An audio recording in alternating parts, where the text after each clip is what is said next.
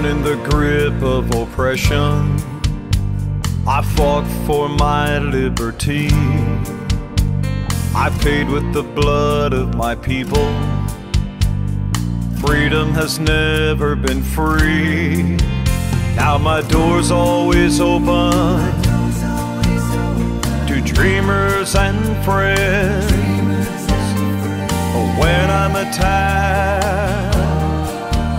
I protect and defend, because my name is America. I stand proud and free. Hello and welcome, everyone. This is Karen Schoen, and you'll be listening to the Prism of America's Education, brought to you on the America Out Loud Talk Radio Network with my wonderful sponsor, the Florida Citizens Alliance, and that is goflca.com. Please join the Alliance, find out what the Alliance is doing, and please do it in your state. There is no reason why Florida is, quote, the only free state in the country. That is absurd. But again, it's up to us, we the people. This is our country, and if we're going to let the criminals take it over, then it will become a criminal enterprise. And if we don't have oversight of the people that we just elected to office, and frankly, I don't expect much to happen, except that maybe new things will come out, quote, revelations like we see going on with Twitter. So since this is about the last show and this is the end of the year, the end of 22, we're going to be going into 23, I thought it would be a good idea if we do a little summary on the things that have happened and what we can look forward to in the new year. This is a new year, and we need to have some new leadership, especially in the GOP. So I sincerely hope that Hermeet Dillon becomes the head of the GOP and not Ronna Romney McDaniel. Don't forget her middle name, because that is exactly the way she has behaved, especially in this last election. So let's talk about the election for a minute. Everybody expected a, quote, red wave, and I believe that we were capable of doing it, but the leadership made sure that it did not happen. It almost, to me, feels like Mitch McConnell doesn't want to do anything. He's perfectly happy giving up leadership to Schumer and being a bobblehead saying, yes, sir, yes, sir.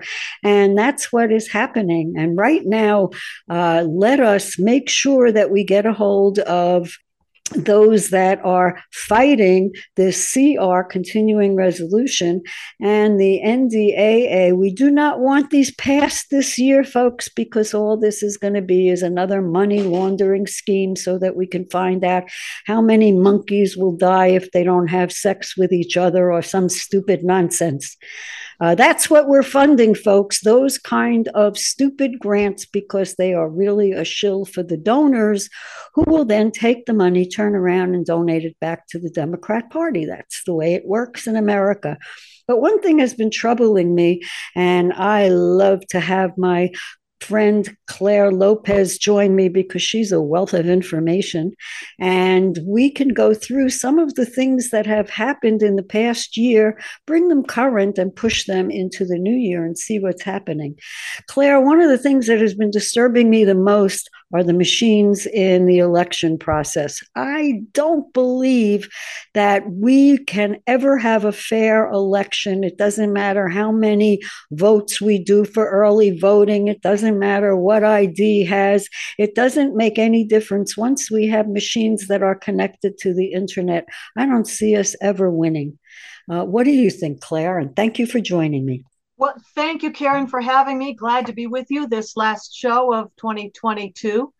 So I definitely agree with you. As far as getting electronics out of our elections, when we say machines, by the way, we don't really mean machines.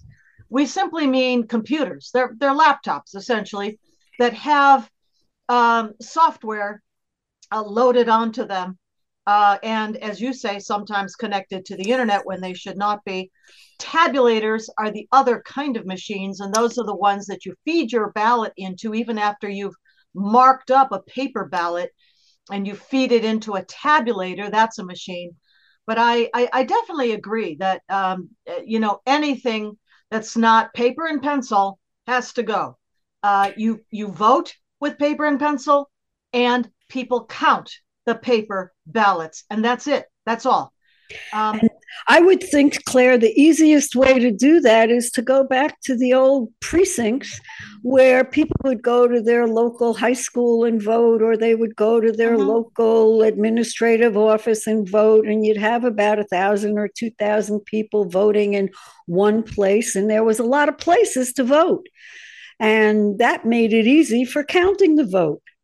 This idea that the votes, ought to be counted at the precinct level also. You vote at the precinct level on paper ballots with paper and pencil, and they get counted at the precinct level. That I agree with you there as well. Well, I was a poll worker this year, and I worked what was in Florida called the EVID machine, and I had to match the people's signature with their photo ID. But what I noticed, and I have to make a good comment for the woman who is our supervisor of election, she did a terrific job. But I had a question, and I said, okay, we have this tabulator, and the tabulator, you count how many votes there are, but the tabulator doesn't say how many votes were Republican, how many votes were Democrat, or how many votes were other. It just tells you how many. So how do we know that in that tabulation, those vote totals are not switched around? We have no idea. And then another thing was, I said, is this EVID machine, is it connected to the internet? And the answer that I got was, no, it's connected to MiFi. Well, MiFi is Wi-Fi. It's just an M instead of a W, and it means exactly the same thing. So somewhere in the cloud, who knows what could have been happening. Now, I don't think it did it at our precinct, but this is things that we have to be on the lookout for, because I believe that this is the most serious issue that we have, is getting rid of those tabulators and anything that is connected to the internet. I don't see any way for us to win anything, even a vote in our county commissioner or our school board, if we are going to continue to use software that is connected to the internet. So that's something that we have to have oversight, and we have to be looking at, and we have to be pushing our newly elected officials to change the election law and get rid of all types of equipment that is connected to the internet. That would be my first choice. On a looking forward basis, Claire, I think another topic that we should be looking at is food, because from what I'm reading, we are going to be having a big problem in 2023. And I know that you have been paying a lot of attention to that. So what is your take on what's going on with the Netherlands and Germany and how they're closing their farms? Are they that stupid? Well, unfortunately, yes. Here in the United States, we're going to be okay. Domestically, we produce plenty and enough to feed ourselves. Now, the cost will be another question, right? But in terms of quantity, there's no problem in the United States. The problem you're talking about with these European countries like the Netherlands and like Germany is that their greeny wing nuts, have gotten a hold of government policy. And the Netherlands, folks may not know, is the number 2 exporter of agricultural products in the world. That means second to us, to the United States. Netherlands, that's scary. Is the second largest exporter of food, but there, as in Germany, the greeny wingnuts are trying to reduce the acreage of farmland because, I don't know, cows belch or something, and they want to take land out of production in the interests of I don't know, reducing human population, or I'm just not clear at all, but it's absolutely insane.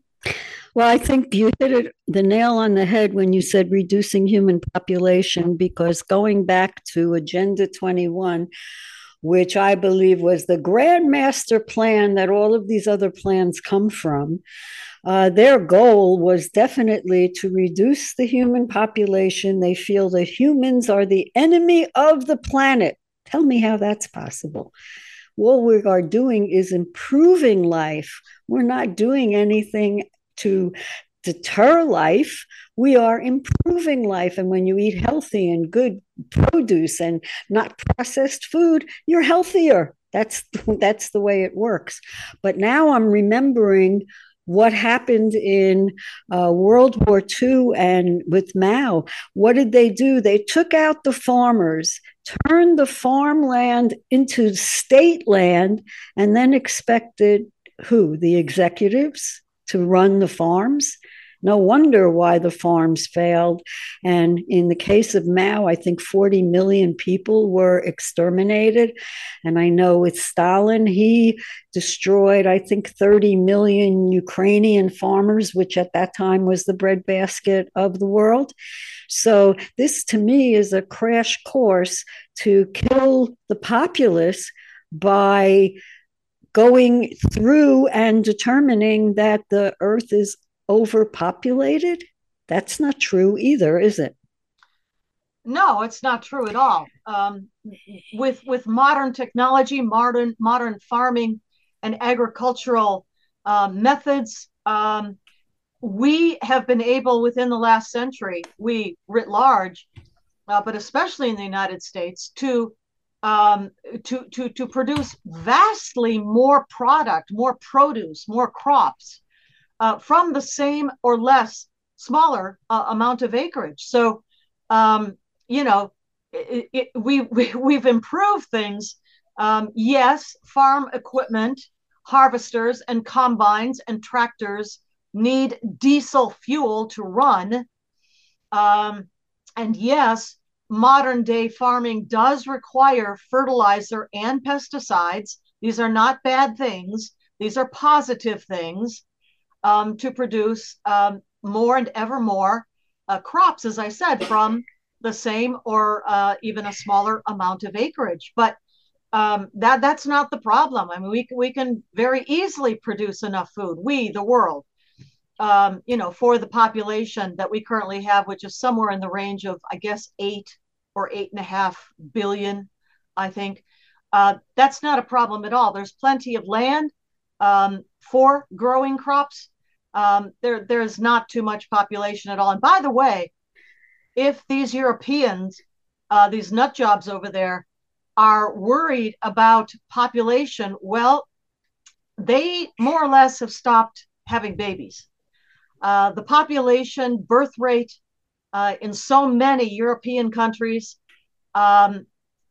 is off a cliff. They're simply not having children. I guess they enjoy a prosperous leisurely lifestyle, and going and marching in green movement protests, I suppose, takes up their time. You can't do that and have children.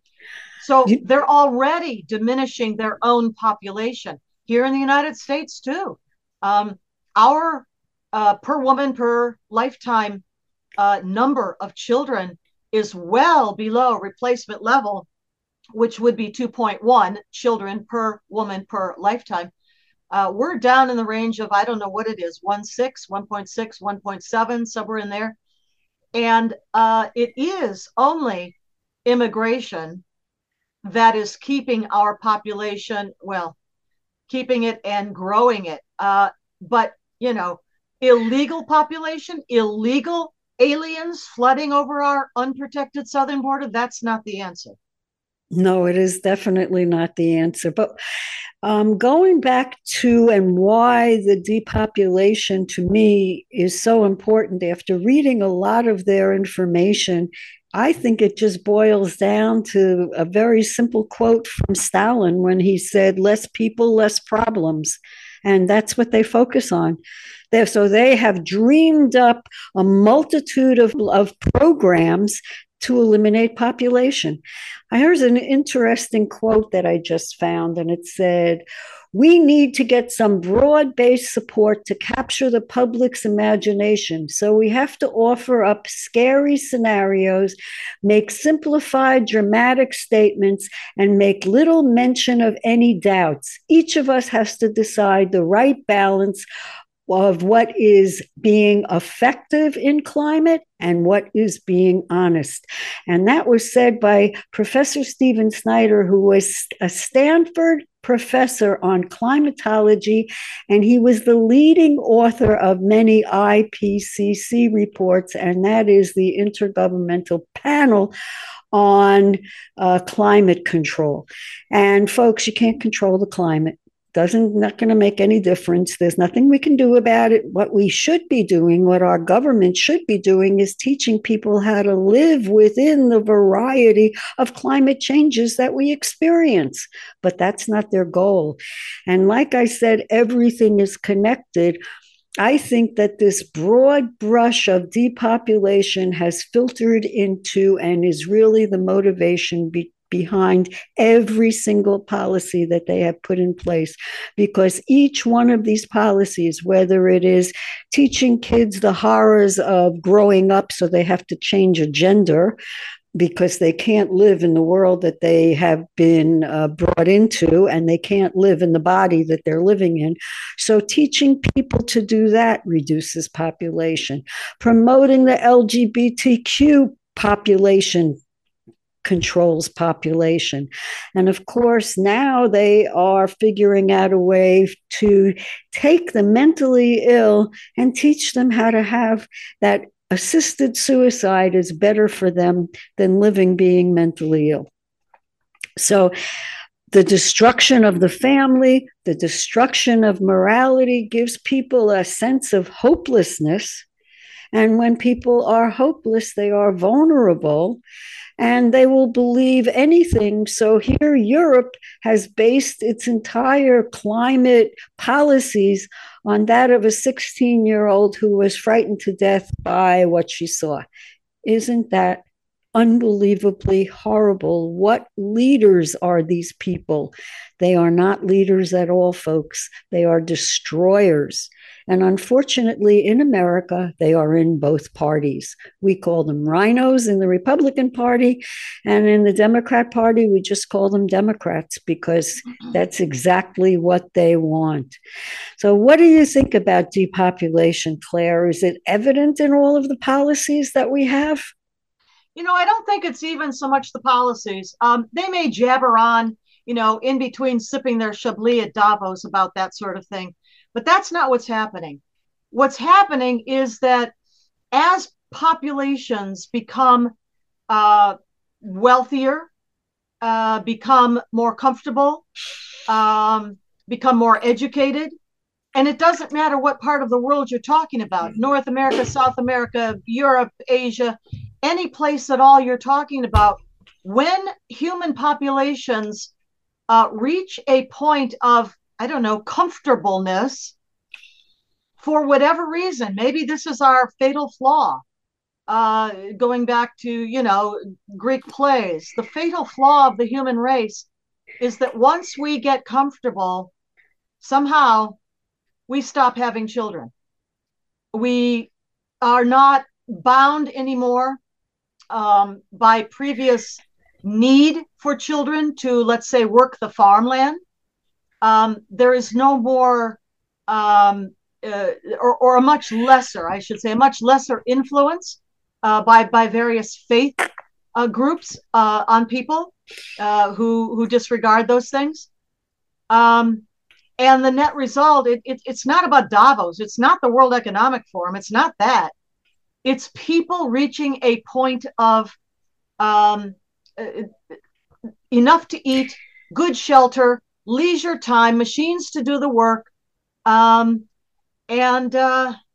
children cost money. Children are they're lovely and wonderful, but they take a lot. They take a lot to raise. when you just sparked something with me, because when people are taught that they are the feature, me, everything focuses around me, there is no God, I'm the God, and all of those things that our children are now learning, they don't want to share. They become so selfish that bringing a child into the world now becomes, oh, I have to share that with my kid. Oh, I have. So you have this kind of feeling that I'm the most important thing and I don't want to share it with anybody else. So therefore, I'm not going to have children.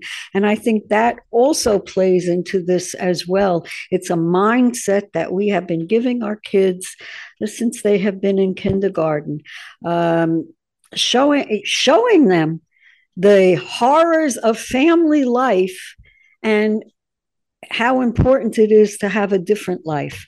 And as soon as that happens and we lose our morality and we only focus on the I button, there's no room for anyone else. So we don't think about what Claire has been saying. And there will come a time when we will not be able to recreate and reproduce ourselves over again because we have stopped having children. And that is a really, really bad idea. Karen, I'll add one thing in here too, and that is that since the genetic therapy that people call vaccines, since that was rolled out basically worldwide in 2021, those populations, those nations and people that were most they had the greatest uptake of these shots have seen their birth rates take a nosedive. Wow. And we know now, of course, that the lipid nanoparticle sac in which the mRNA is delivered into the human body becomes lodged in ovaries, the reproductive systems of young women. Also apparently affecting the young men as well, and their ability to be fathers. And so that's another factor to bring into this mix here as we're talking about population. Look at the charts from Europe, from places that vaccinated madly, wildly, without any consideration for the consequences.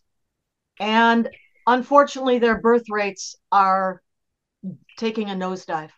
Oh, how sad and how true that is. And I am reminded of the science czar that we had under Obama, whose name was John Holdren. And what John used to say was, people shouldn't have children without the government giving them a license to have children. And we should be giving them vaccines that will inhibit the mom from being able to carry. And when she wants to, then she'll have to come to the government to get a license. Is that where all of this is going? I see that happening, especially as we are now going to be facing this digital currency, which will probably say, oh, you want to have a child? Well, we'll diminish this on your currency and diminish that and diminish something else. So this is a whole connected mess aimed at depopulating the planet so that the rich can get richer and make the poor poorer, as they say, and put us in a position that if we have children, it will be to our own detriment. And I see that happening based on what these people have said before. What do you think, Claire? Well, I'm not completely convinced about all of that. I do think that the side effects of these gene therapy shots were not foreseen, at least in their entirety. Yes, a lot of the side effects were foreseen. We know that now from emails that are being released. And thank you, Elon Musk at Twitter. But because the human and clinical trials for these shots were so abbreviated down to mere months, instead of, there's a reason why genuine vaccines take 5 to 10 years for the clinical trials to play out so that we can see what the effects long-term are upon various populations, the older population, the children, pregnant women, and so forth. That wasn't done in this case. I'm not sure that all of these horrible side effects were foreseen, but we do know now that a lot of them were foreseen, and they tried to cover it up. So why are they pushing the vaccine more? If they know that these side effects, make a lot of money. That's why. That's it. That's the answer. The only answer. That's all it is. That is all it is. That's I will say that I don't think that, for example, the United States, leadership under the Trump administration, President Trump himself, I don't think he had any idea, what the downstream effects of Operation Warp Speed would be. He was guided by people he should not have trusted, who sold him on doing this in warp speed time. And that was a humongous mistake. Personnel mistakes were probably President Trump's most serious errors.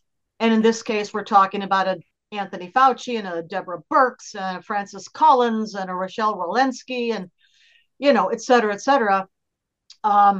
But they were misled. So I don't want to say that, there was malign intent everywhere, but I do think that at the top levels of the pharmaceutical companies, I'm talking about Moderna and Pfizer and AstraZeneca and Johnson & Johnson and whomever else, and the incestuous relationship that they have with our public health institutions like the FDA and the NIH, National Institutes of Health, the CDC, Centers for Disease Control, NIAID, Fauci's outfit under the NIH, that's National Institutes for Allergy and Infectious Disease, etc.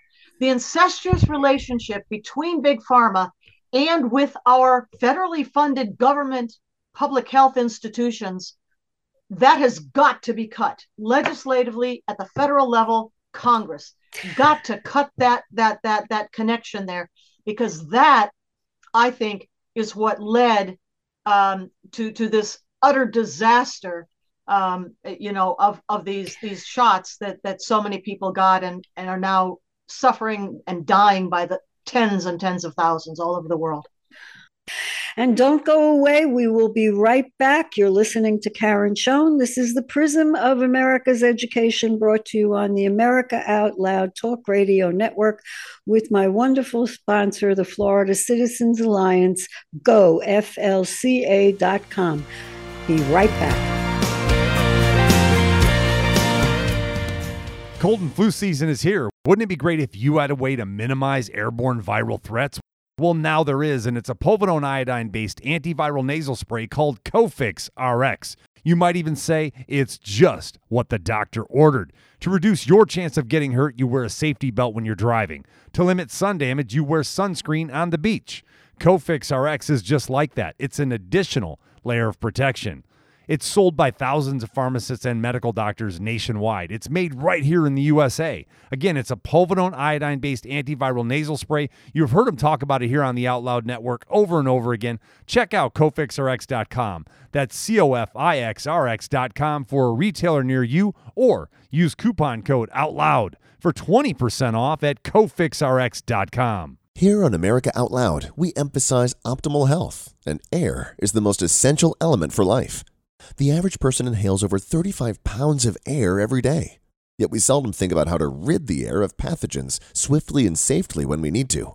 The Genesis Fogger Plus HOCl is the only way to quickly and naturally restore air to its optimal condition. Visit genesisfogger.com/outloud for a free ebook on everything you need to know about HOCl and receive a 15% discount on the Genesis Fogger with promo code OUTLOUD. With Genesis, you'll be ready for what's next.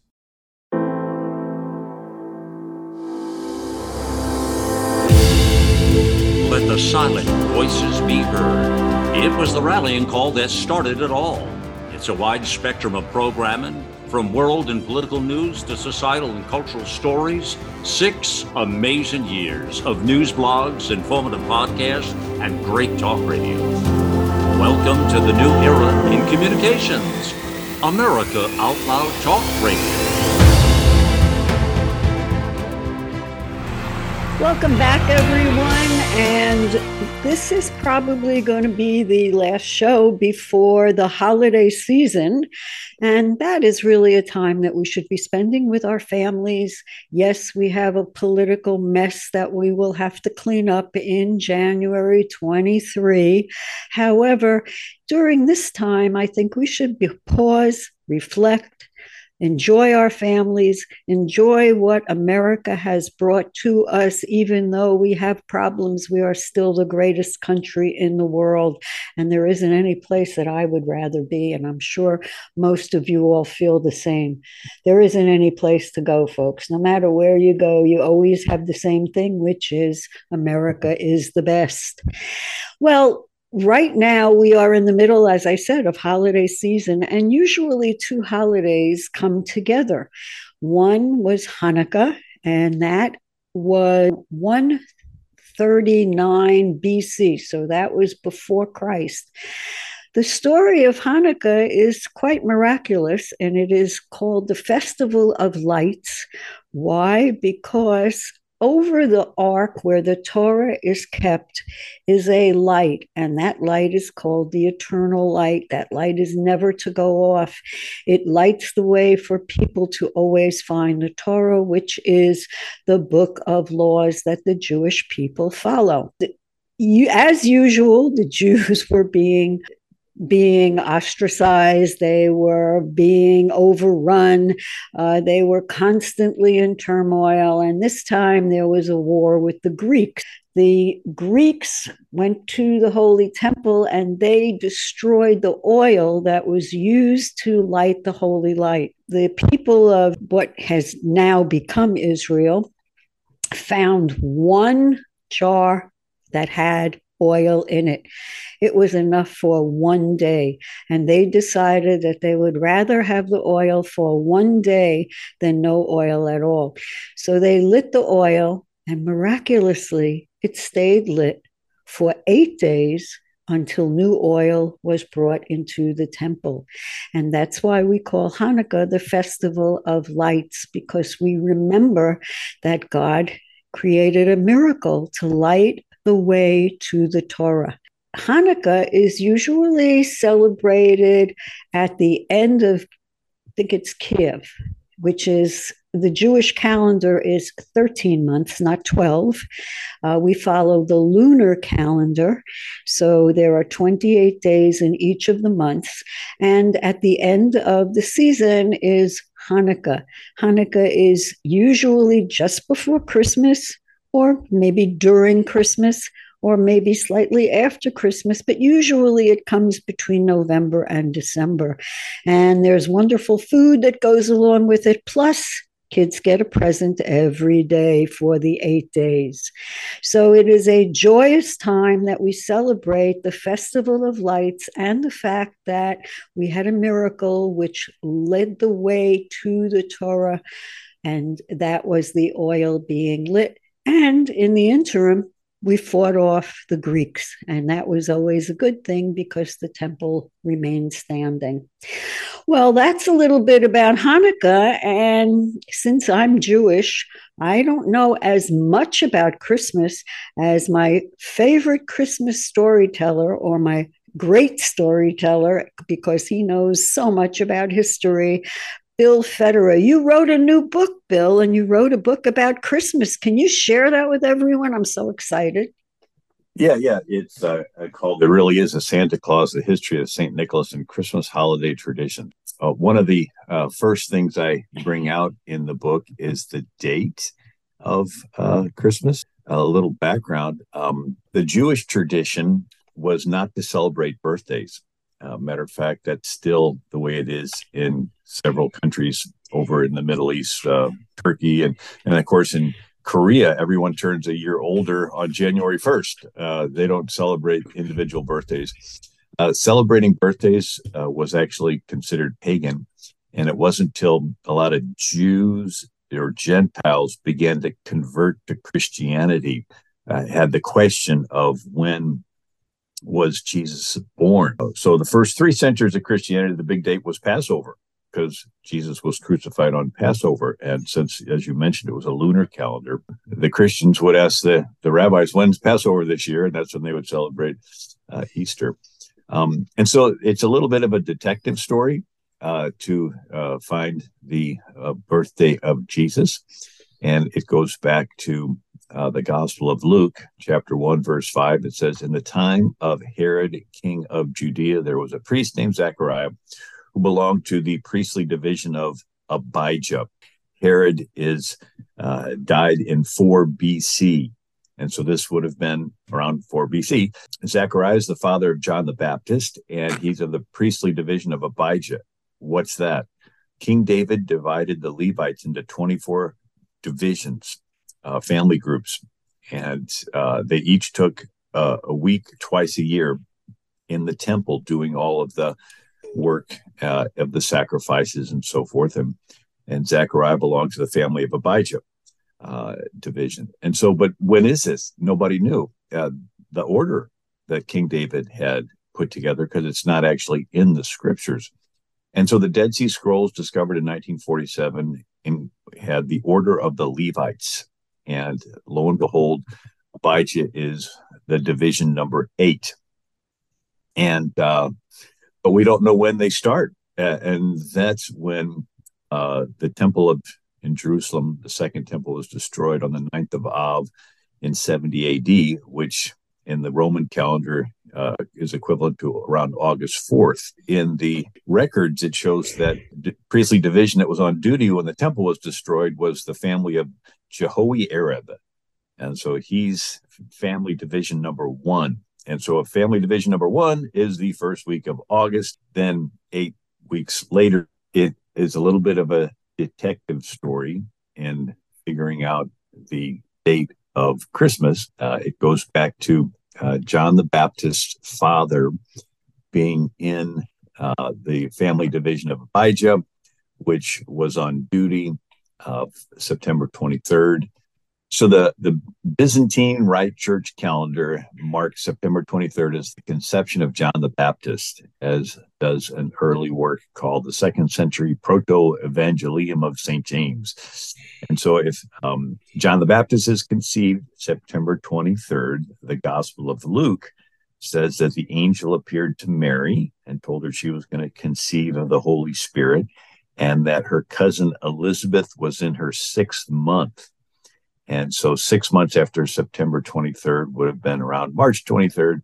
And lo and behold, the traditional date for celebrating the date that the angel appeared to Mary, which is called the Annunciation, is March 25th. And so that would line up. And 9 months after March 25th is December 25th. So that's the sort of detective story of coming up with December 25th. Susan K. Rowell wrote in Toward the Origins of Christmas, published in 1995. She says, the early church father named Chrysostom, John Chrysostom, counts off the months of Elizabeth's pregnancy and dates Mary's conception from the 6th month of Elizabeth, then counts off another 9 months to arrive at the birth date of Christ. Some people say, well, wasn't December 25th to sort of take the place of the Roman Saturnalia, which was the winter solstice celebration? Well, that's December 21st to 22nd. That's the shortest day of the year. And so it's not December 25th.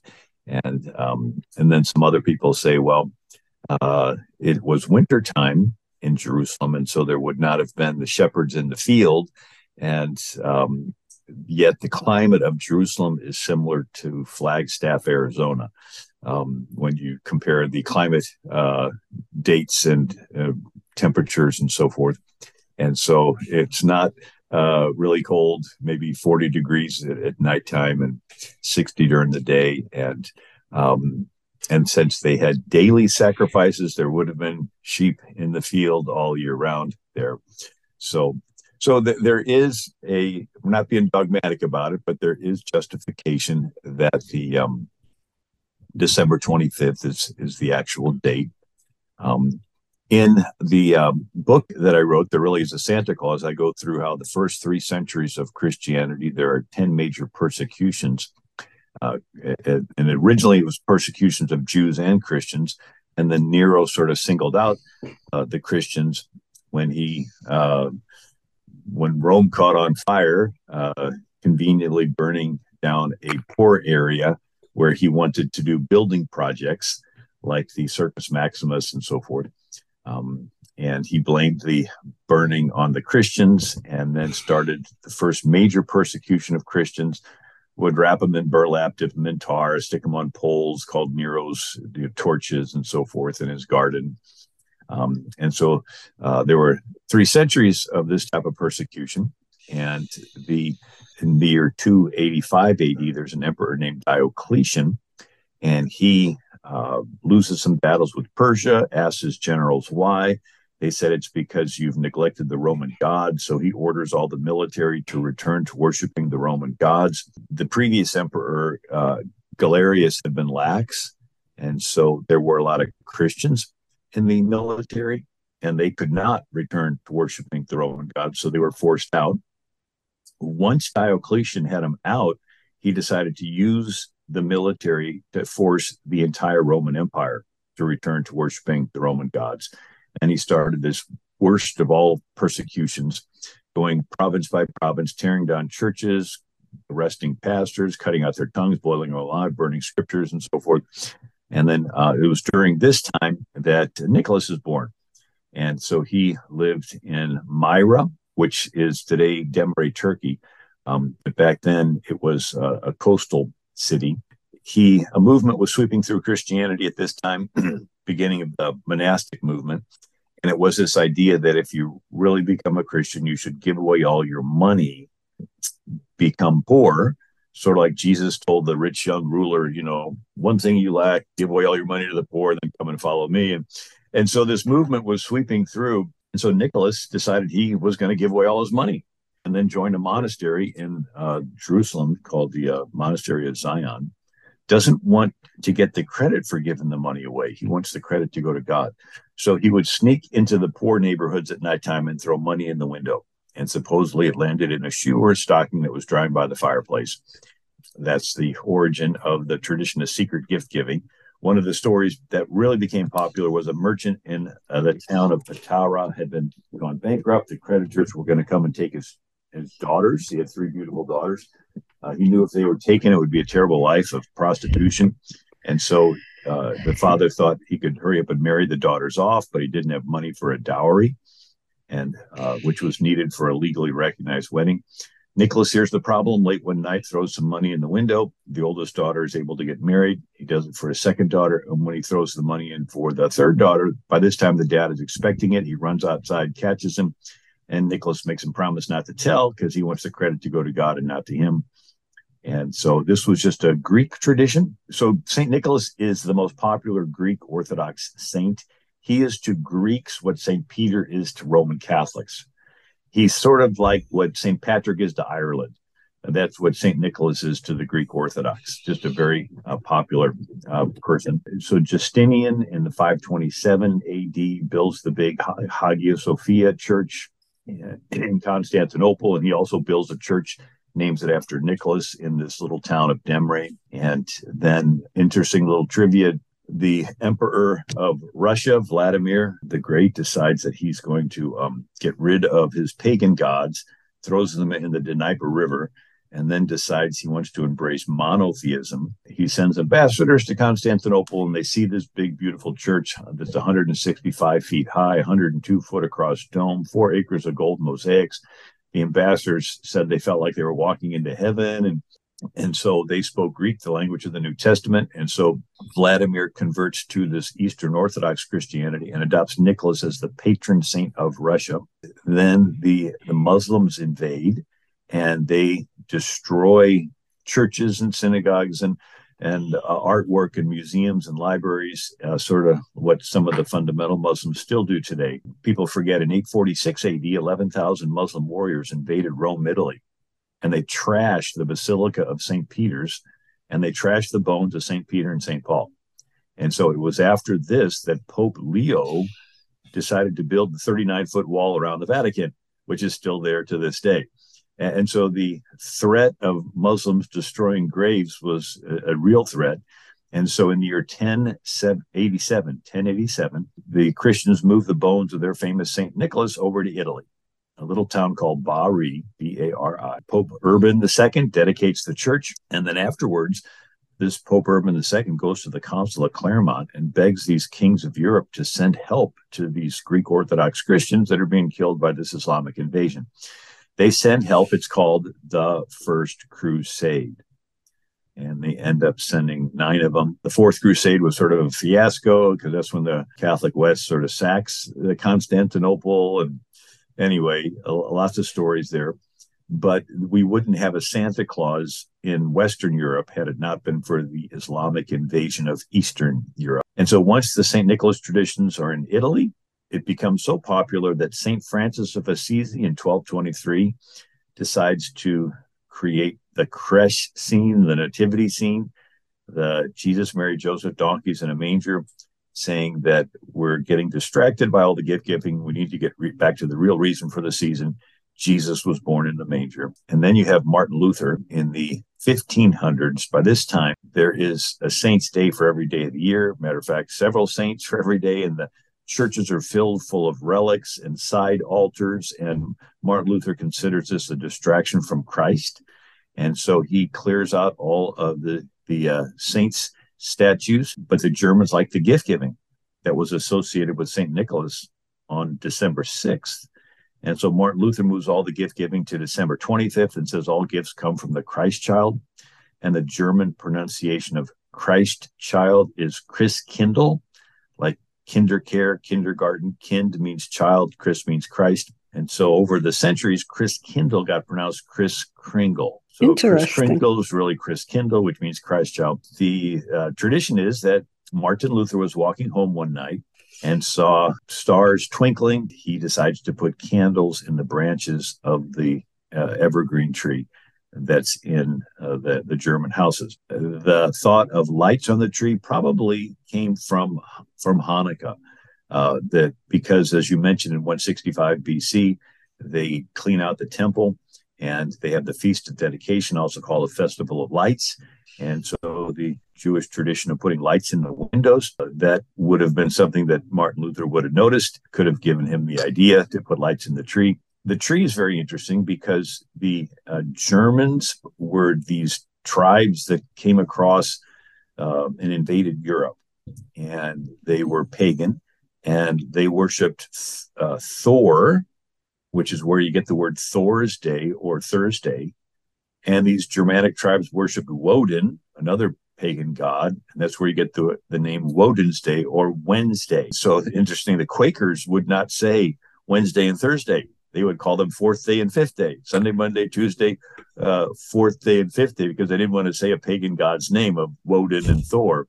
Germans worshiped Thor, who lived in a big oak tree in Geismar, Germany.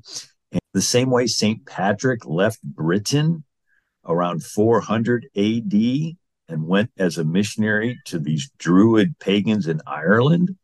You had somebody from Britain named Boniface, also called Winfrid, and around 722 AD, same time the Muslims are invading Spain and France, this St. Boniface goes to Geismar, Germany, and he takes an axe and he chops down Thor's tree. And some people yell, stop him, and others say, well, if Thor's really a god, he can protect his own tree. And the story goes on that the same way St. Patrick used the three-leaf clover to teach the concept of the Trinity to these Druid, illiterate, Irish, Father, Son, and Holy Ghost, 3 in 1, is St. Boniface points at an evergreen tree and it looks in a triangular shape and it points toward heaven and it's evergreen. And so the tree, the pine tree, was symbolic of Germans converting to Christianity.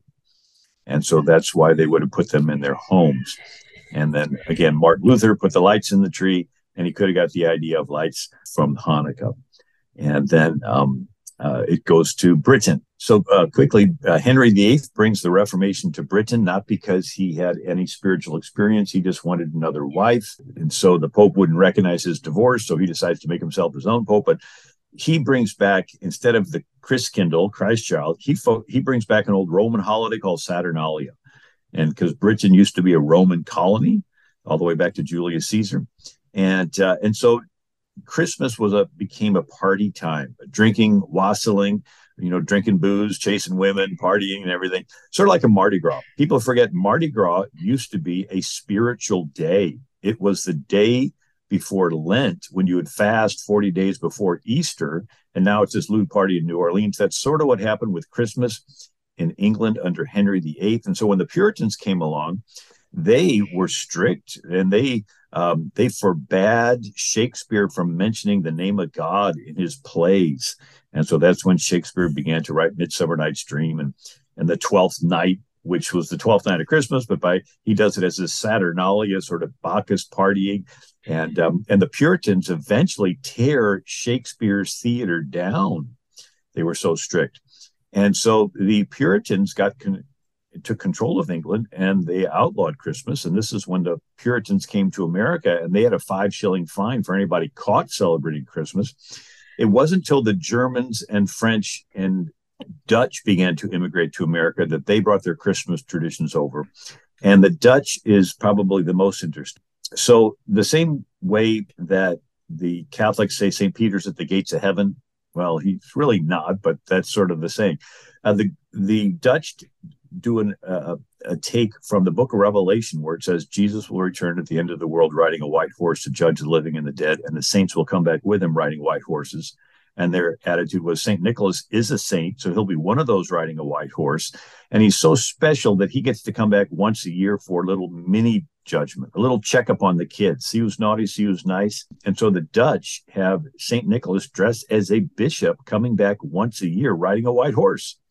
And he has with him a little Moorish costumed helper, a little Muslim named Zwarte Piet. And they tell the kids, if you're good, Nicholas gives you present. If you're naughty, Zwarte Piet will put you in a gunny sack, take you back to Spain, and sell you into Muslim slavery, because the Muslims enslaved over 1 million Europeans. There were whole Catholic orders in Europe to collect alms and rescue people from Muslim slavery. Anyway, so these Dutch settled New Amsterdam, which became New York. The Dutch brought over their St. Nicholas traditions, but the Dutch pronounced St. Nicholas Sinterklaas or Santa Claus. So Santa Claus is the Dutch pronunciation of Saint Nicholas. Washington Irving writes a book about New York, but he sort of like embellishes it with lots of fictitious stuff. But he says, now St. Nicholas visits us once a year, riding in his wagon over the treetops, throwing out presents down the chimneys. But he describes him not dressed as a bishop, but in a Dutch outfit of long trunk hose, a leather belt, boots, a stocking hat. And then you have Clement Moore in New York, and his family donates land for an Episcopal seminary. There's a park in New York called the Clement Moore Park that his family donated the land for. But Clement Moore writes a poem for his children, a visit from St. Nicholas. 'Twas the night before Christmas, and all through the house not a creature was stirring, not even stockings were hung by the chimney with care, in hopes that St. Nicholas would soon be there. So we're still talking St. Nicholas, but now he's shrunk in size. He's a little right jolly plump old elf. And then you go to the Civil War. Thomas Nast is the illustrator that gave us the Republican elephant and Democrat mule. He's the first one to put a North Pole sign behind a picture of St. Nicholas talking to the Union troops. And this was sort of a political jab at the South during the Civil War to say St. Nicholas belonged to the North. Prior to then, saints came from heaven, the celestial city, the New Jerusalem. And then you have Haddon Sundblom, who was a Jewish artist that came up with the Quaker Oats Man and the Aunt Jemima syrup. Well, he is hired by Coca-Cola to do a picture of St. Nicholas drinking Coke, does it for 30 years, a new one. And since Coca-Cola pioneered mass marketing, this is the image that spread around the world. But you go back, there really was a guy who lived during the 3rd century, who was persecuted by the Romans, who was a Christian bishop, who was generous and gave to the poor, and his name was Nicholas. So it's one of these stories that spans 2,000 years, all of church history, and every country gets to add in their own little piece of the story. But there really was a guy way back, and he was generous and gave to the poor. And so that's what we remember out of his story. But this is just one of the stories in the book that I wrote called "There Really Is a Santa Claus." Oh, that is wonderful, Bill. And everybody, please, Bill, tell everybody where they can find your book. It's AmericanMinute.com. AmericanMinute.com. Well, folks, you have to go to American Minute. You have to go and put your email in and get the wonderful articles that Bill writes every day, which brings our history to current, because our children are not learning history. And you know, everybody knows once you forget history, once you don't know it, you will repeat it. And as we learn from the stories of history, we are repeating the same thing over and over again. And the only way to stop that from happening is to learn the truth and to learn why things happen and why they happen and why they are happening the way that they are. But nothing is new.